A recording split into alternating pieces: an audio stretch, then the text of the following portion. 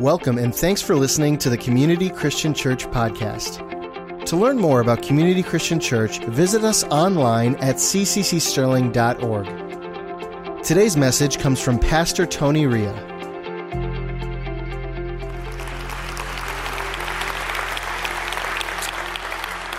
Well, once again, good morning. Welcome to Community Christian Church. So good to have you with us. Are you glad you made it this morning? I believe you are. And for some of you who might not be sure, you're glad you're here. We're glad you made it. And I'm really anticipating that the remainder of our service today is going to be a blessing to you, just like the first part of it was during the praise and worship time. Just always great to come together and be in His presence and experience His a beautiful presence among us. As Sean mentioned just a few moments ago, today we're going to begin a brand new series entitled Come and See. And for this particular series, as creative as we can be from time to time with our sermon titles, we can't take any credit for this one because it comes right from the Scripture. Here it is in John chapter 1, beginning with verse 35. The following day, John, that would be John the Baptist, was again standing with two of his disciples. As Jesus walked by, John looked at him, he looked at Jesus and declared, "There is the Lamb of God." The who?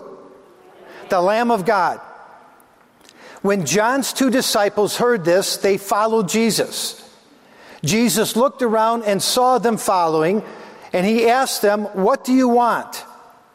They replied, "Rabbi," which means teacher, "where are you staying?" "Come and see," Jesus said. It was about 4 o'clock in the afternoon when they went with him to the place where he was staying, and they remained with him the rest of the day. Now Andrew, Simon Peter's brother, was one of these two men who heard what John said and then followed Jesus. Andrew went to find his brother, that would be Peter, and told him, "We have found the Messiah," which means the Christ. All right, that's good right there. Let's take a moment and talk about what we just read. One day, John the Baptist was hanging out with two of his disciples, and as he was talking with them, probably teaching them, Jesus passed by. And when John saw Jesus, he repeated the same exact words that he said at Jesus' baptism. He said, "Behold the Lamb of God." And keep in mind that all during the time that John the Baptist was ministering, all during the time that he was teaching his followers and the group of people that were with him, he was pointing people to Jesus. He did that since day one because that was his prophetic assignment. Remember, he was called to be the forerunner to the Messiah, to talk about Jesus and to point people to Jesus. In fact, on one occasion, he said in reference to Jesus, "I baptize with water, but there's one that's coming after me. He's more powerful than I. He's mightier and greater than I. He's going to baptize you with the Holy Spirit and with fire." And furthermore, John said, "He must increase and I must decrease." And so this was the message that John the Baptist had taught to his disciples all along. And these two disciples that were with him on that day, they took his words to heart. Now the Scripture identifies one of the disciples, tells us his name is Andrew. This is Simon Peter's brother. The other disciple is not named. However, most commentators and Bible scholars speculate that it was John, the Apostle John, the brother of James. And the reason they think that is because when writing the Gospel of John, on at least 9 different occasions, John refers to himself as the other disciple or the disciple that Jesus loved. And so right here, these two disciples, let's say it's Andrew and John, they heard their wilderness rabbi point to Jesus and say, "Behold the Lamb of God," or "Look, there's the Lamb of God." Immediately they turned to follow Jesus They left following John, which is interesting in and of itself. It's what we should do when we come in contact with Jesus. Leave behind whoever we're following or listening to and immediately follow him. And they turned to him and they said, "Where are you staying?" Andrew and John said to Jesus, "Where are you staying?" And that word in the Greek, stay, means so much more than a home address or a hotel accommodation. Andrew and John were basically asking Jesus, "Where are you coming from? Where do you abide?" Or more specifically, "Who are you?" And in response, Jesus said, "Come and see." That's where this series title has come from, and that's our main objective this whole month of October. Beginning today and for the next 5 weeks, we are going to take an up-close and personal look at Jesus, and in the process, review who he is and what he's all about. I mean, it's pretty good in church to talk about Jesus. We try to do that all the time.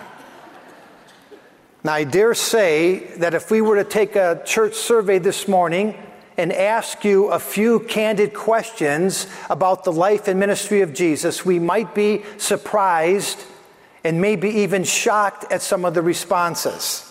And so this series is designed to give us a better understanding of who Jesus is and hopefully get us all on the same page. All right, I'd like to begin this morning, installment number 1, with the reading of a very familiar healing story found in the Gospel of John, John chapter 5. John chapter 5, beginning with verse 1. You will recognize this story. Sometime later, Jesus went up to Jerusalem for one of the Jewish festivals. Now there is in Jerusalem near the Sheep Gate a pool, which in Aramaic is called Bethesda, and which is surrounded by five covered colonnades. Here a great number of disabled people used to lie: the blind, the lame, and the paralyzed. One who was there had been an invalid for 38 years. How long? 38 years. When Jesus saw him lying there and learned that he had been in that same condition, paralyzed for a long time, 38 years, he asked him, "Do you want to get well?" "Sir," the invalid replied, "I have no one to help me into the pool when the water is stirred, and while I'm trying to get in, someone else goes down ahead of me." And then Jesus said to him, "Get up, pick up your mat, and walk." At once the man was cured. He picked up his mat and he walked. There's a tremendous miracle here. And the day on which this took place was the Sabbath. And so the Jewish leaders said to the man who had been healed, "It is the Sabbath day. The law forbids you to carry your mat."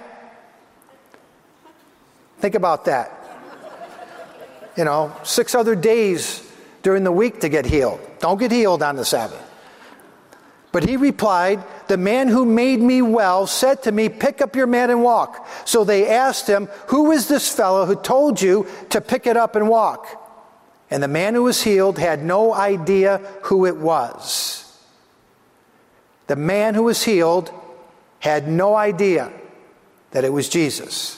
For Jesus had slipped away into the crowd that was there. And later Jesus found him at the temple and said to him, "See, you are well again. Stop sinning, or something worse may happen to you." All right, that's good right there. Jesus was in Jerusalem for the Feast of Passover. And we're told in this story that on his way to the temple, he passed by the Sheep Gate. And that's the place where they kept all of the little lambs that were about to be sacrificed. And as Jesus saw all those sheep in the pen, and I'm thinking about this, I have to believe that he paused for just a moment. He knows it's the Passover. He knows there's a bunch of sheep that are about to be slaughtered because that's how their festival was celebrated. And in the back of his mind, he has to be thinking about the words that John spoke time and time again, "Behold the Lamb of God." I mean, he was the Lamb of God, Jesus. And as he passes along from there and continues on his way to the temple, he comes to what was called the Pool of Bethesda. And there at the Pool of Bethesda, there was a countless number of sick and disabled people, all placed around the perimeter of the pool.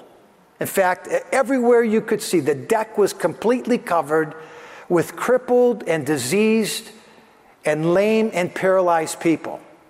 And all of these people were hoping and praying that they would get better, because as tradition went, they believed that the waters of the Pool of Bethesda had healing properties. Now we're told there at the pool there was a lame man. He was an invalid and had been in that same condition for 38 years. Think about that. For the better part of his life, we don't know how old he was, but for at least 38 years, his family members would take him to the Pool of Bethesda, probably say a quick prayer over him, drop him off, lay him in some spot there near the entrance of the pool so that he could get into the waters. And he would remain in that exact same position all day long. He'd lay there, couldn't move, he was lame. He'd stay in that position. And Jesus is passing by. He glances at the Pool of Bethesda, and his attention is drawn to that paralyzed man. Again, numerous amount of people, all in pain, all sick, all hoping and praying that they're going to get healed. And Jesus is drawn to this one man. He walks over to him, he engages him in conversation, and he makes 3 statements. The first statement is in the form of a question. He asked the man, "Do you want to get well? Do you want to get well?" Then he said, "Get up." And then he said, "Stop sinning." Do you want to get well? Get up, take up your mat and walk, and stop sinning, or something worse may happen to you. And you know the drill. We're going to take a look at these one at a time. Again, at the place called the Pool of Bethesda, Jesus' attention is drawn to an invalid man, a crippled man, a man who'd been there for a long, long time. There's no indication in the writing of this story that Jesus had any other contact with this man. He doesn't know this man. He hasn't talked with him before. And he walked right up to him. Instead of saying hello, introducing himself, asking his name, commenting on the weather, the first words out of his mouth were, "Do you want to get well?" All right, there's a bunch of people here. They're all hoping and praying that they're going to get better. And Jesus walks up to this man.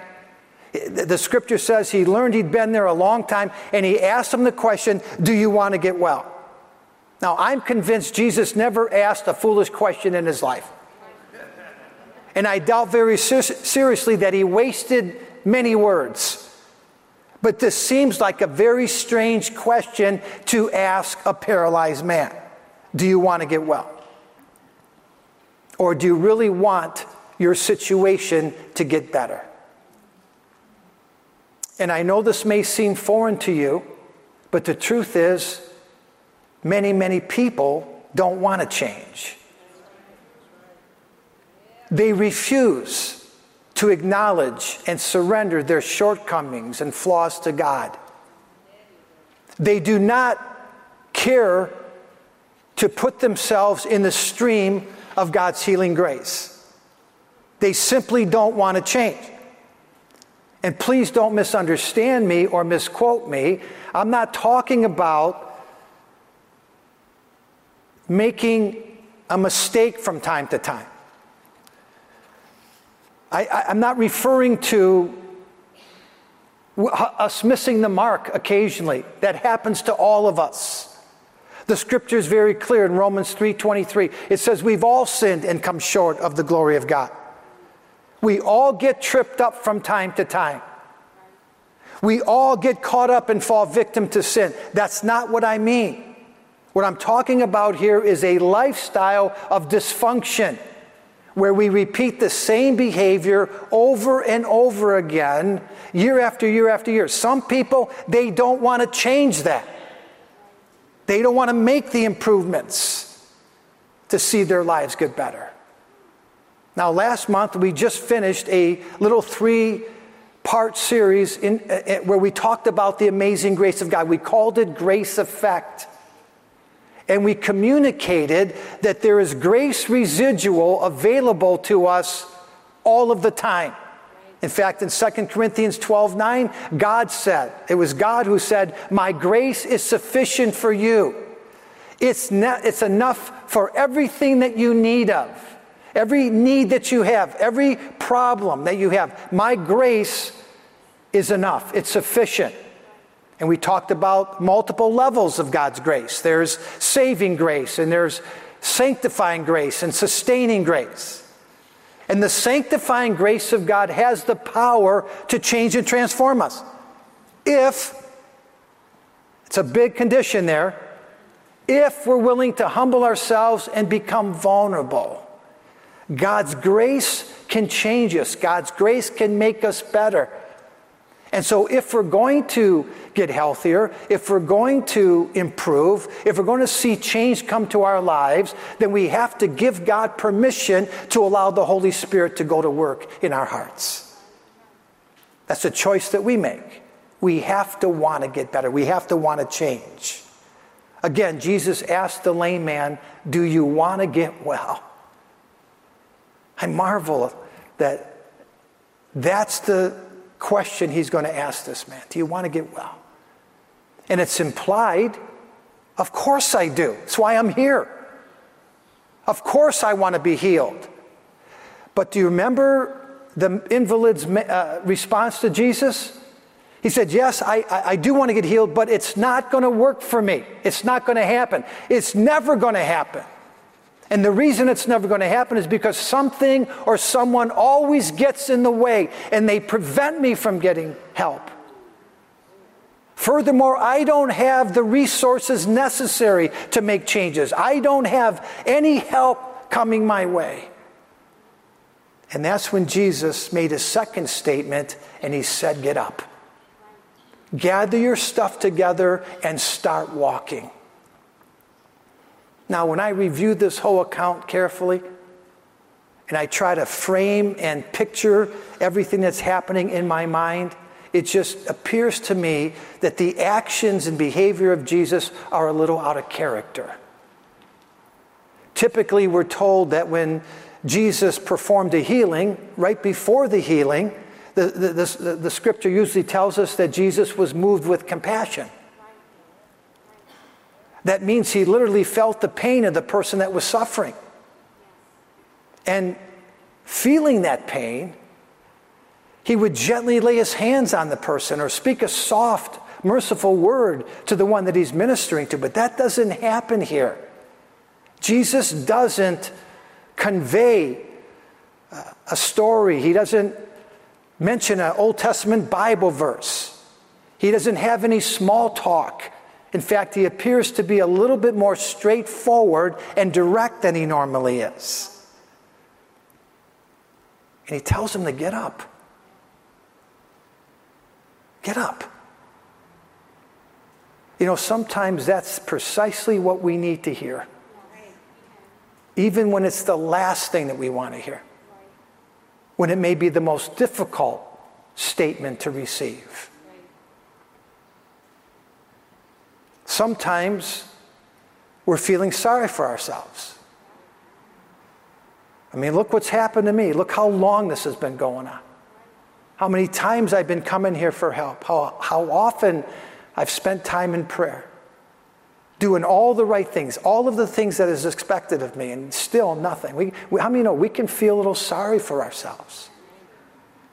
And then sometimes we come up with a long list of excuses as to why we can't move forward. And they all seem legitimate in our minds. And then occasionally, I know probably not for you, but some of us have a tendency to try to blame someone else or something for why we can't get any help. You see, sometimes we have to be willing to pull ourselves up and to put our trust in God more so than we ever have before. We have to get courageous and determined and trust that God is able. He's able to do something that is very difficult to believe and comprehend. Ephesians chapter 3 and verse 20 says that God is able. Can I get you to repeat that? God is able. One more time. God is able. He's able to do exceedingly abundantly above all that we could ever ask or think. Exceedingly abundantly above all that we could ever ask or think. That means that whatever we think God is capable of doing, He has more power and more ability to go beyond that, to get beyond our expectations and beyond our comprehension. And the Bible goes on to say that it's His mighty power that works in us. So this great power that God has, it's available to us. God works in us. And it's God who provides the strength for us to take a step of faith and to believe. So again, Jesus encountered a lame man at the pool. He initiated a conversation with him. First words out of his mouth, first statement or question is, do you want to get well? Secondly, Jesus said to him, get up, take up your mat and walk. And when Jesus gave him that instruction, when He told him to do that, immediately the man got up and he walked. He was healed. He received this tremendous healing after all of that time. And then the scripture tells us that a short time after that, Jesus found him at the temple, and He made the third statement to this man. Stop sinning. Stop sinning, or something worse may happen to you. Now, this is just my humanity now. Forgive me. But what could be worse than what this man has been through the last 38 years? An invalid, unable to work, unable to provide for himself, to care for anyone else, to just lay there, not be able to accomplish anything. You know, that would crush my spirit. That would really destroy me. Is there something worse than that? Well, I'm going to address that in just a moment, but first I want to mention to you that when Jesus said, stop sinning or something worse might happen, that Bible scholars, when they read that statement, when they hear what Jesus said, they conclude that this man was lame, he was paralyzed because of something he did. Because he sinned, that brought about his crippled condition. And this was a common belief in those days. But I don't see it that way. Remember with me on another occasion in John chapter 9, when the disciples of Jesus saw a man who had been born blind, they asked Jesus, Jesus, who sinned, this man or his parents, that he was born blind? Do you remember how Jesus responded? He said, neither. Neither one of them sinned. And it's kind of comical to me because in order for the man himself to have sinned, he would have had to have sinned before he was born, because he was born blind. But Jesus made it very clear. He said the blindness is not because of sin. And in like manner, I can't believe that this man's crippled condition was because of something he did, because of sin. I'm convinced that the God we serve does not punish us with sickness and disease. That does not sound like the covenant-keeping God that we have. In fact, in Psalm 103, we're told that God does not treat us as our sins deserve. He doesn't repay us according to our own iniquities. Jesus went to the cross. He died there for the sins of the world. He became the final sacrifice once and for all. And the scripture says the punishment that we deserved was placed upon him, and by his wounds we're healed. healed.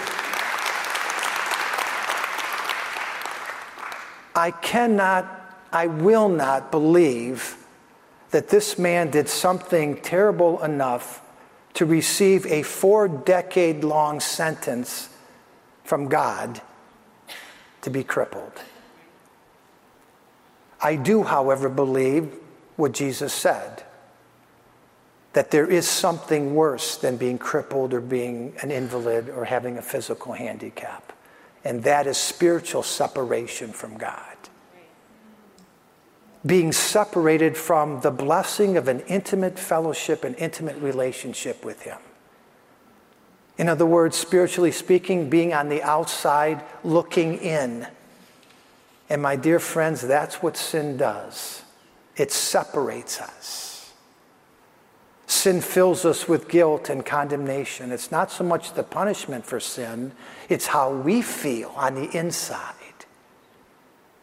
Sin muddies our faith.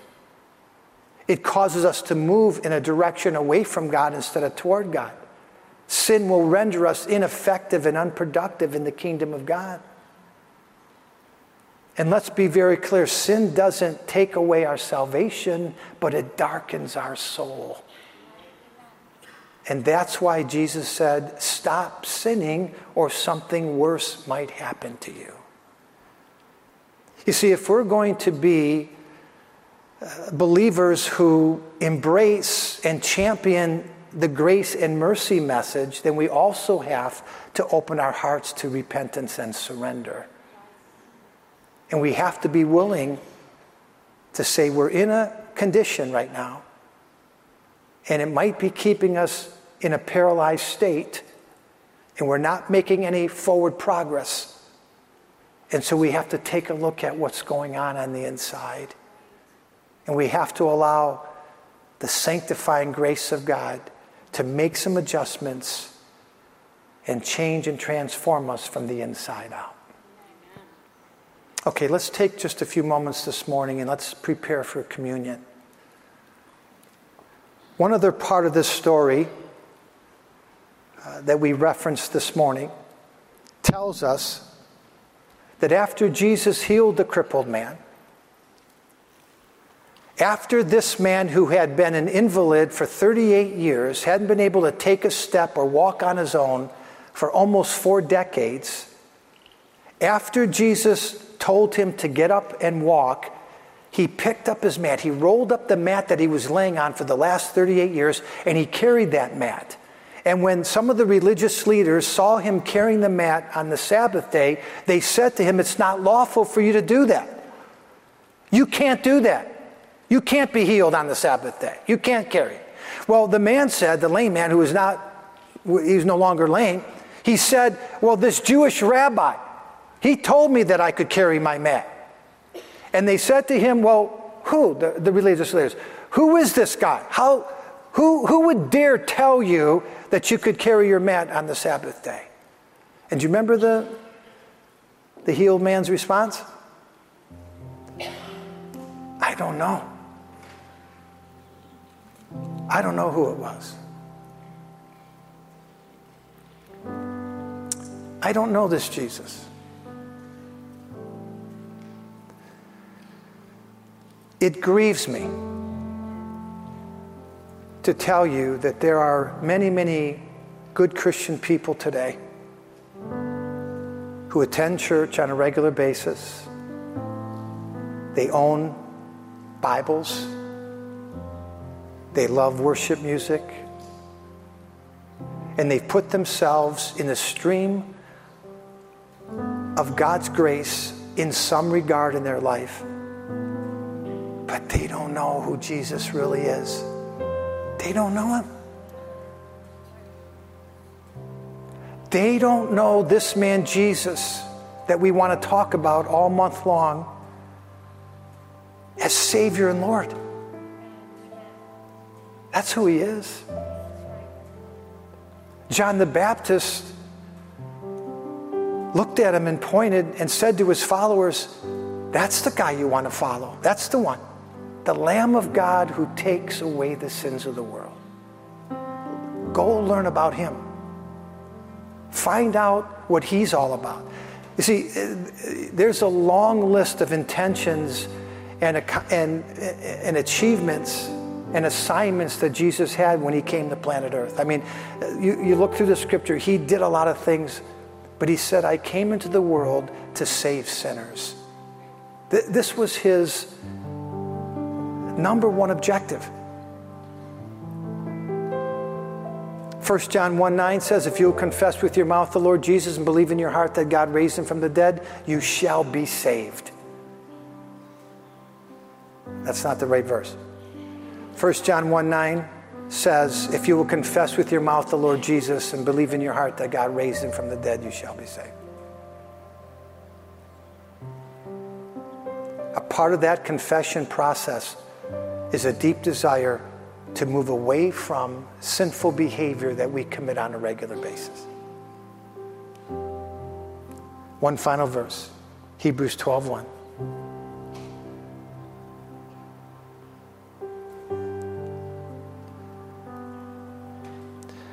1 John 1:9, let me quote it the right way. If we confess our sins, he's faithful and just to forgive us and to cleanse us from all unrighteousness. And one final verse, Hebrews 12:1. Therefore, since we are surrounded by such a great cloud of witnesses, let us throw off everything that hinders and the sin that so easily entangles, and let us run with perseverance the race marked out for us. Let us throw off everything that hinders and the sin that so easily entangles. Another way to say that is to stop sinning. Stop sinning. Can I get you to bow your heads for a moment?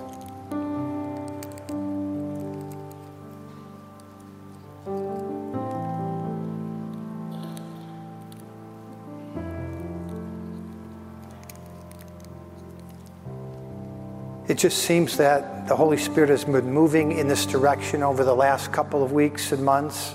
So I want to give the Lord the opportunity to speak to hearts again this morning. Maybe you're here visiting for this first time. Maybe you've been coming to this church for a while. Maybe you're watching online. Maybe you're listening to me well after the fact. And you don't know Jesus as your Lord and Savior. You don't know him as the Lamb of God who takes away your sins. You have some religious relationship with Jesus.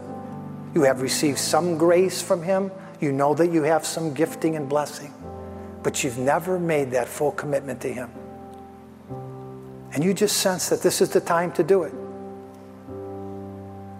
It's unique the way God works. It's something that only he can explain. You can be hearing a gospel message for years and years and years, and then all of a sudden the Holy Spirit puts his finger on something and boom, you make a decision. If you know it's time for you to surrender your life to God, to become vulnerable to him, to humble yourself and make a full commitment and know who Jesus is, really is, can I get you to just slip up your hand and say, that's me? I appreciate those hands. It's not something that you've done before, unless it's a long time ago. I really want to know him as my Lord and Savior. If that's you, could you slip your hand up? Thank you. Thank you. Appreciate 4 or 5 hands. Father, we thank you. We thank you for how you want to come into our lives and remove all of the things that keep us in the same place where we're ineffective, Lord. We're not moving forward. We're not making any progress. We thank you for the sacrifice that you made. Your word says it was on the night that you were betrayed that you took bread, and after giving thanks, you broke the bread. You gave it to your disciples and said, this is my body, which is broken for you. Do this in remembrance of me. And after supper was ended, you took the cup. Again, you gave thanks. You passed the cup to your disciples. You said, this cup is a new covenant in my blood. Do this in remembrance of me. For as often as you eat this bread and drink this cup, you declare the Lord's death till he comes. Father, we receive the sacrifice that you made for us.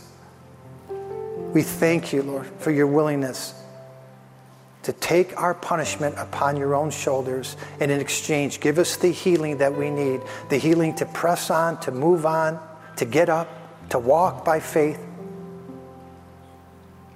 to stop making the same mistakes over and over again. Thank you for that grace, Lord. We receive it together in your name. Let's take the bread and the cup.